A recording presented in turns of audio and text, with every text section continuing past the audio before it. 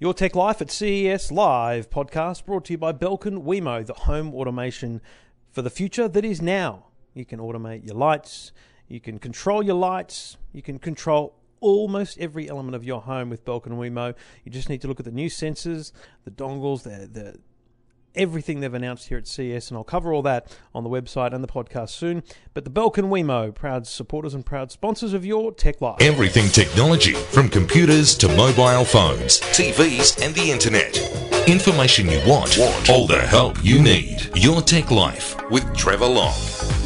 Well, thank you for downloading, thank you for listening. It is, I'll be honest, 11:30 at night on day 2 of the CES show, which is the 4th day of kind of the activities that I've been involved in, because we have the unveiled, then we have the press day, and then we have day 1, day 2, day 3 and day 4. Now, we're not going to make it to day 4. I think my legs won't probably make it, but we'll see how we go.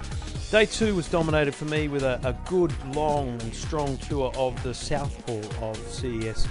Talked about that briefly with Stephen Fennick on Two Blokes Talking Tech, and I'm trying my best to make sure that I offer you two very separate pieces of information through Your Tech Life and then Two Blokes Talking Tech. But I went to a lot of trouble today to find as many drones as I could, because I really had this sense that the drone was dominating here.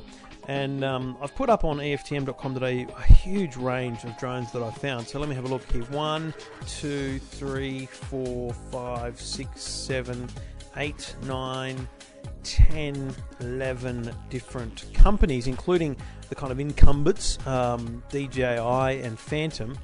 But the other 9 are all absolute nobodies in terms of the market, and I think they offer pretty interesting products. There's a bunch of Chinese rip-offs in there, if we're honest, that are flimsy, plasticky, and I don't think even worth the cheaper value that they offer. But there's a couple there, including the, I think it's the Zano, which is actually part owned by an Australian family, little tiny kind of portable selfie drone. Very, very cool little thing. There's the Max Aero. I encourage you to have a look at this one if you're into drones, because it looks like it's going to be the closest to a DJI Phantom without being a DJI Phantom. It's styled the same way, all the different things, has the same weight and solid packaging. So I think that's probably going to be the best knockoff, if you like. Comes in a couple of colours as well. So Max might be the one to watch. But the interesting thing about drones is, and I think the Hexo Plus is the one that dominates it for me, is the idea that you don't need to actually fly the drone. The idea is a drone should fly itself and have a destination and a path plotted. Now, the idea of the Hexo Plus is you actually use your iPhone. So you set the Hexo Plus down, you kind of start it up, get it going, it connects with your iPhone, and then you tell it what you want to do. Now, the options, I don't have all of them on me, but for example, the first option is to follow you. So you say follow, and then you say launch. Say launch, it takes off, and it flies in the air and it follows you. So if you're walking, it will literally just follow you, because your phone has GPS. That GPS coordinate is then transmitted to the drone, and it's able to follow you, and the camera point at you.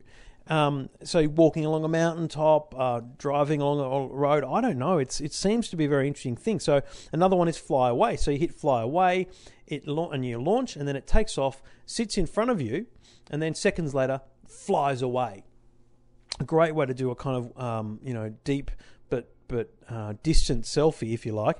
Another one is a dolly effect. So side by side. So you tell it where you are, and then it just moves side by side or in and out. Couple of different effects there. There's a 360 that it can do. So all these things that I've tried to do with the drone that I have, and they're possible, but it's hard to do it with me in the shop because I'm holding this huge controller. So that's really interesting. And I think the Hexo Plus is probably the style of drone that may actually have the most success in market outside of the hobbyists who are actually looking to be kind of mini pilots. Now, I mentioned that because I'm dubbing 2015 the year of the drones, it's going to create a problem. It's going to create a problem for regulators. And I had a chat with a couple of the drone companies, and I think they're on board with where we are here. I think they understand what needs to happen, to the point where one of them said, technology could be built into drones that restricts them from flying in certain areas. So you have no-fly zone. So if you want to sell a drone in Australia, your drone has to have the capability to restrict a height above 5 or 10 metres, or maybe 3 to 5 metres, if you're within range of an airport. It has to automatically, and not be overridden, have a fixed height restriction of 120 metres in metro areas. We should be working towards a proximity sensor and notification regime where not only can they stop colliding with themselves, because there could be lots of them out there, but they should they should have sensors not to collide with buildings. And I think those are all things that if they were put in place, and CASA, the Civil Aviation Safety Authority, talked about them with the companies and the users, I think we'd have some real luck with that. So I hope that's what happens, and I hope the idiots of the world that buy the cheap drones don't cause us problems. Be very interesting to see how that goes. And as I've said before, the Consumer Electronics Association says that $130 million will be spent on drones in 2015, growing to $1 billion in 2018. You're listening to Your Tech Life, thanks to the good people at Garmin Satellite Navigation GPS Technologies. And quickly, while I'm talking Garmin, I was at their stand today. And a couple of things I saw. They have the new Phoenix, which is their high-end trekking watch, but it's a total smartwatch now. So it's not only doing altitude, barometer, compass, sports and fitness. It's also now doing smartwatch connectivity. So it's giving you alerts from your phone and different things like that. That's going to be a real winner in the market, and I think at a price of around $700, it will be successful. Even though that sounds like a premium, I think for a product like that, it's not unexpected. The Vivo Fit range is going to get a bit of a makeover, or the ability to have your own makeover by buying, designer wristbands, and you put your own Vivo Fit in there, and you just change the band. I think as a fashion accessory, that's a really important thing for Garmin. The other one, and this is really cool, Garmin have a reversing camera, a wireless reversing camera, and it's only been available in their higher-end Nuvi models, but what's happening now is they're making the reversing camera compatible with even their $150 sat-nav. So you have a sat-nav on the dashboard. You might pay $100 or more for the reversing camera, but it's apparently very easy to install, or you might get it installed. But once you've done that, you can press the reversing camera button on your GPS at any time and see the action behind you. Wireless. It just needs power, and you get that from the brake lights. That's very interesting, and I think that's going to be a great little thing, because, for example, my little Mazda 2 doesn't have a reversing camera, but we can have that with the Garmin reversing camera. So that's very cool. Your Tech Life, third show from the show floor here at CES. It's 11:30 at night, so it's nice and quiet. And there's absolutely no one here in the North Hall. There are some security guards sitting at a couple of the stands, one or two security guards at the doors.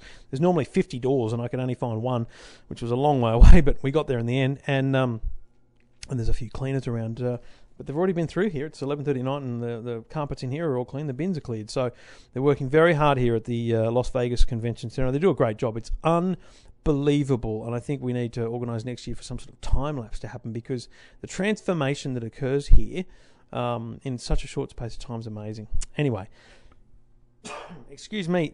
Another fun one I saw today, before I bring you an interview with Patrick Lowe from Netgear, it's darts. Okay, they're called MUU darts. Now, I don't play darts, but let me put this to you. Darts apparently come in different weights, and if you're a darts player, you might have several sets of different weights. What these people have done is designed a set of darts that you can change the weight on. So by putting in little screw weights, you're actually weighing down or releasing weight from the darts. So you only need one set. That's cool. They've also invented a wristband, like a health tracker, but it tracks your darts. So you can have a few throws, and then you can go to your iPad or Android tablet and look at those throws in a analyzing software to understand which ones, why, how the action goes. So for a sport like darts, which is, down the list, if I can say it, of sports that might get technology added to them, that's unbelievable. And the final thing they had, excuse me, final thing they had was a dartboard that's electronic. Now, you throw the dart out very normally, but it must have sensors behind the padding that tells it where the dart hit. And then there's an electronic scoreboard. So it's hooked up to a TV, and you can actually see the score right away, because if you're not into darts, God knows how they score it. I thought that was excellent, and I'll put that one up on EFTM as well, because I really did think that was a very cool little product that hopefully will get some traction. And finally, before we talk Netgear, the Ring Video Doorbell. I reckon I'll get one of these. It's a doorbell that when you press it, the doorbell's connected to your mobile, your Wi-Fi network, and it will actually ring or alert you on your mobile phone. So what you do there is then you can actually click and see who's at the door. So I love that. I think it's very cool. It has a lot of future potential. It's really just a doorbell at the moment, but you think about the idea of it then potentially linking with your front door and allowing the front door to open. That's when it gets interesting. You're listening to Your Tech Life live from Las Vegas, the Consumer Electronics Show here at the Las Vegas Convention Center and surrounds. And I'm here thanks to Belkin Wemo and a whole other range of products. And the podcast, as always, brought to you by Garmin. Now, I sat down with Netgear CEO Patrick Loh today after having a bit of a tour of their 2015 product range, including a very interesting smart home appliance, well, not appliance, but security camera system, which I think could well be the product of 2015 in the kind of home networking space, or the home security space for sure. So let's hear my chat with Patrick Loh, CEO and co-founder of Netgear. All right, we're here at Las Vegas for CES, and I'm joined once again. It feels like an annual thing for us, Patrick, by Netgear CEO Patrick Loh. G'day, Patrick. Thank you, Trevor. Mate, we talk a lot. We've talked a lot about networking. We've talked about Wi-Fi, and I have to tell you that the one thing that has stuck with me continuously over the last probably 6 months since you told me this, and I reckon I've given this advice to 100 people, is that your home network is only as fast as the slowest device on it.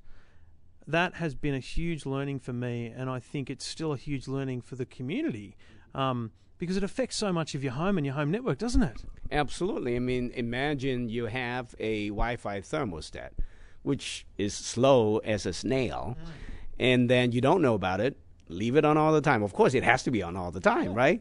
Then you could have the biggest whiz-bang gaming console. It's going to be very, very slow because it's dragged down by the speed of your Wi-Fi thermostat. Thus the importance of the dual band and tri-band routers that you've got going. You happy with how the Nighthawks have gone? This has been a big year for the Nighthawk. Oh, absolutely. We introduced the Nighthawk line about 2 years ago with the dual band. And then last year we augmented it with the Nighthawk X6 tri-band. Both have been doing fantastically well, and we are really surprised by the reception of the market. So the focus, we've just had a little tour upstairs, and just, I guess, for a bit of perspective for people, you know, Netgear for you isn't about announcing products and showing the media the products. It's a really important retail showcase. You've got people here from JB Hi-Fi, Harvey Norman, Dick Smith, people who, what they're called buyers, for the general public don't know this stuff, they're called buyers who are making decisions about what those stores are going to stock. And so you spend time literally showing them the product range, talking to them about what's happening. How hard is that process? Is it difficult to convince them sometimes about the things that you're working on, or are they really across where we're going with the smart home and the Internet of Things? Well, the beauty of it is the industry, the market, the media has been educating everybody about the smart home, the connected home, the Internet of Things for the home. So I think every single merchants or buyers, as you say, from retail coming in is asking, okay, what's your vision? What's the future of the smart home? How can we work together to really, rev up the installation of connected smart homes, in Australia? So to us, there are two facets of it. One is the Wi-Fi network that powers the connection of the smart home. Second are the various devices that make the home smart. So right now, as we see it, the most popular or with the highest intent of purchase of devices, according to our end user survey, the first and foremost is security monitoring camera. Then the second one is thermostat, that's the second biggest one. Then the third ones are door locks. And then after that, the sensors, the window sensors, the door sensors, and then after that is the light on-off switches and light bulbs. So those are various devices that you will see either will come under the Netgear brand or will be a third-party products integrated into the Netgear Arlo smart home platform in the next 12-18 months. And Arlo is the result of an acquisition you made a few years ago of a small company that had a camera technology which was pretty good. It was a good little piece of camera, and you continued it for a while, but I think you realised that you needed to do a little bit with the product. And I've just had a look at what will be the retail packaging, and just at a retail packaging level, it looks excellent. It's a very clear and fresh brand, Arlo, a little picture of a bird in green. And the cameras themselves, Patrick, are such a simple little thing. You can hold one camera in the palm of your hand, completely wire-free. That's the most important part of the camera, surely? Oh, absolutely. The good thing is that we started selling those little cameras through this acquisition about 2 years ago. And, sometimes it's better to ask your customers what they want when you have something as a straw man, in their hands. And then we've been getting feedback from our customers. They love the wire-free battery operation. However, what they would like to see is high definition. What they want to see is high frame rate. What they want to see is outdoor capability. What they want to see is day and night vision capability. What they want to see is really good motion detection. And, of course, the biggest thing for them is you've got to have a good cloud platform, not only for the camera, but for all the other smart home devices that could be integrated with the camera. Just for example, what we'd like to see is if the camera detects motion, not only that, it would start recording the video. It would turn on the lights, of the door or the driveway or inside some of the rooms of the house. So those feedback, we take it on, and we use the last 18 months to put it all into the Arlo platform. The camera turning on itself is a great thing, but the importance of the cloud, I don't think has ever been more so than what I've seen today, because you've got amazing networking solutions. You can have a network storage at home, and I think it would have been a failure to say, the camera will record to your network storage, because that, A, isn't always easy to set up, and B, it doesn't give you the remote capability. So what I just saw was the ability to log into a website from anywhere in the world, or any smartphone in the world, whatever you like, with your username and password, and see one or more properties that you have and the cameras that are there, and actually watch them live or view the clips that it's recorded at any one time. That's the cloud platform that you're referring to. Oh, absolutely. So that cloud platform, as you mentioned, could be accessible through any browser website. But more to that, we actually develop apps on the Android, Kindle, and iOS platform that you bypass the web browser. We use the app. And the app is not only useful for monitoring and seeing the streaming, it actually helps you to manage and to set up the system as well. And also, let you to use it to change the rules, the schedule of all the various devices in the smart home. Yeah. So Arlo, it feels like to me, is going to be one of the key focuses for the year for you. Coming to Australia in March? Yes, we would intend to bring Arlo, the entire platform, into Australia in March. When you say the entire platform, you mean a server base for the cloud as well? Exactly. It's the cloud, the server, all the apps, and the cameras in March, no later than April, for sure. And so from a retailer perspective, this is critical, because there's been plenty of security systems out there. You can buy them, you've got to run cables. Some of them have been wireless, but then they require power. But they come at a price, and they don't have the simplicity. This is out of the box. Anyone can do it in a very short space of time. You're confident of that, aren't you? Yeah, absolutely. So certainly you would find much cheaper cameras that is high definition. However, it doesn't have the outdoor capability. It doesn't have the motion detection. It doesn't have the night vision. It doesn't have the weatherproof capability. Or you would find high-definition camera of similar, quality of video, but at a significantly higher price. So if you look at the whole combination of the ease of installation, the battery operation, the tininess of the camera, you can hide it anywhere in the front yard or in the backyard, battery-operated, weatherproof, there's no competitor in the market today. So what next then? Is that just you mentioned the kind of research you've done and the top things in the smart home. I know that you've had some relationship announced with, I think it's LifeX, the bulb company. So you're basically going to work your way down that list and understand whether you form partnerships or whether you acquire or whether you just build products to become part of the smart home revolution over the next 5 years. Is that what I can understand is the future for Netgear outside of its networking capabilities? Exactly right, but it's not 5 years. It's 18 months. Okay. So that means next CES we're going to see, if I can paint the picture for people, 3 shelves of products, one shelf of beautiful routers and Nighthawks and stuff, and then another shelf of extenders, power lines, stuff like that, and then one whole shelf of smart home.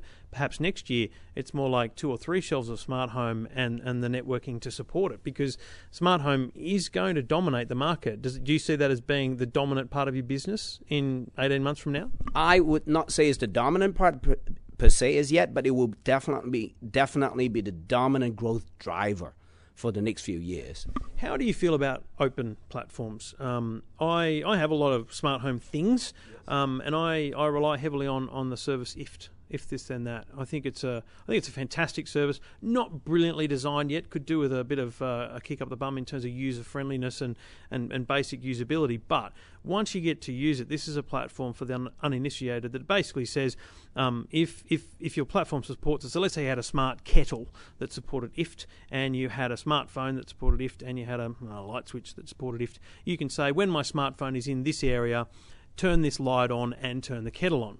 Now, the great thing about that platform is that as long as your company or your product supports it, you can get into it.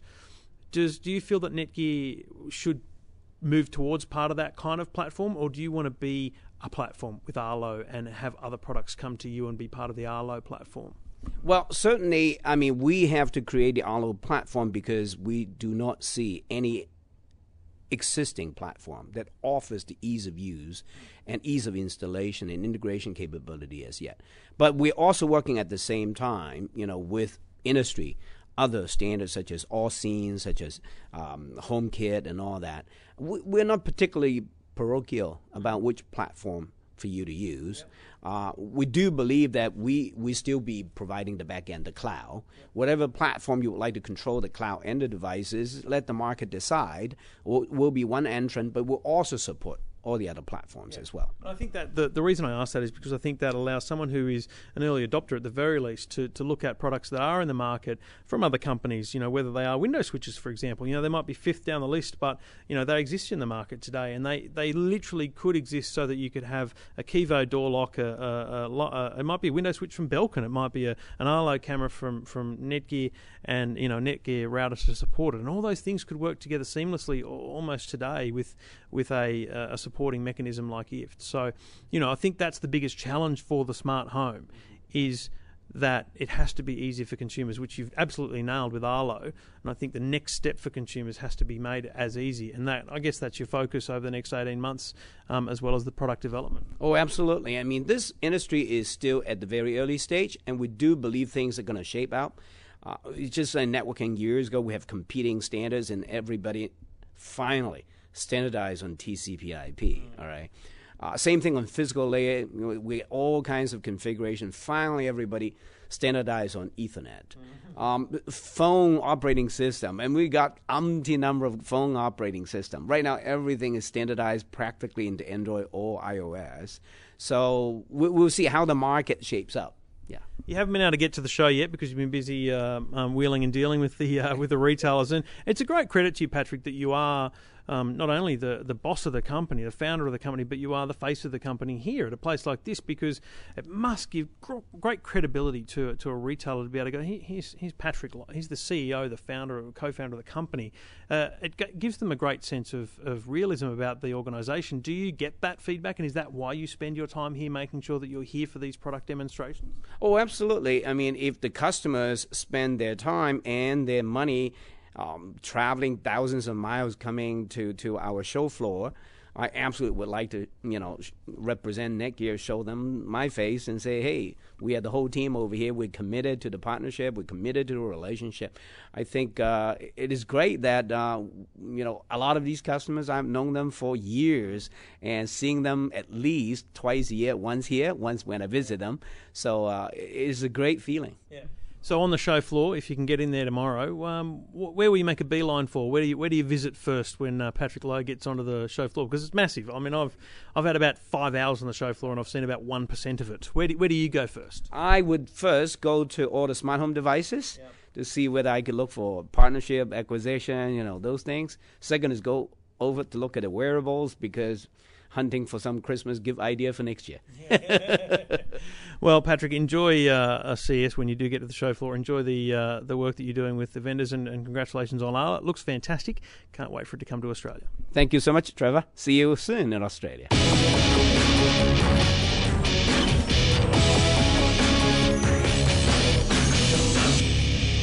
All right, that's a wrap. Thank you for listening. Thank you for downloading. And, of course, thank you for your feedback. It's great to get a few tweets. So if you're on the Twitter, jump on at Trevor Long and have a look, because it's good to hear from you. So a couple of emails and tweets coming through acknowledging they're listening, and it's good to hear that. It's great to know you're there, essentially, because I'm talking to myself here. I'm in a booth. There's no one else around. I'm talking to myself. So let me know you're there. Say hello. Jump on the email. Go to the website eftm.com.au, or on Twitter at Trevor Long, or at Your Tech Life, or at EFTM, or all three of them. Thank you for listening. I'll be back again tomorrow with another show live from the show floor at CES, the Consumer Electronics Show in Las Vegas. Talking technology without the jargon. Your Tech Life with Trevor Long.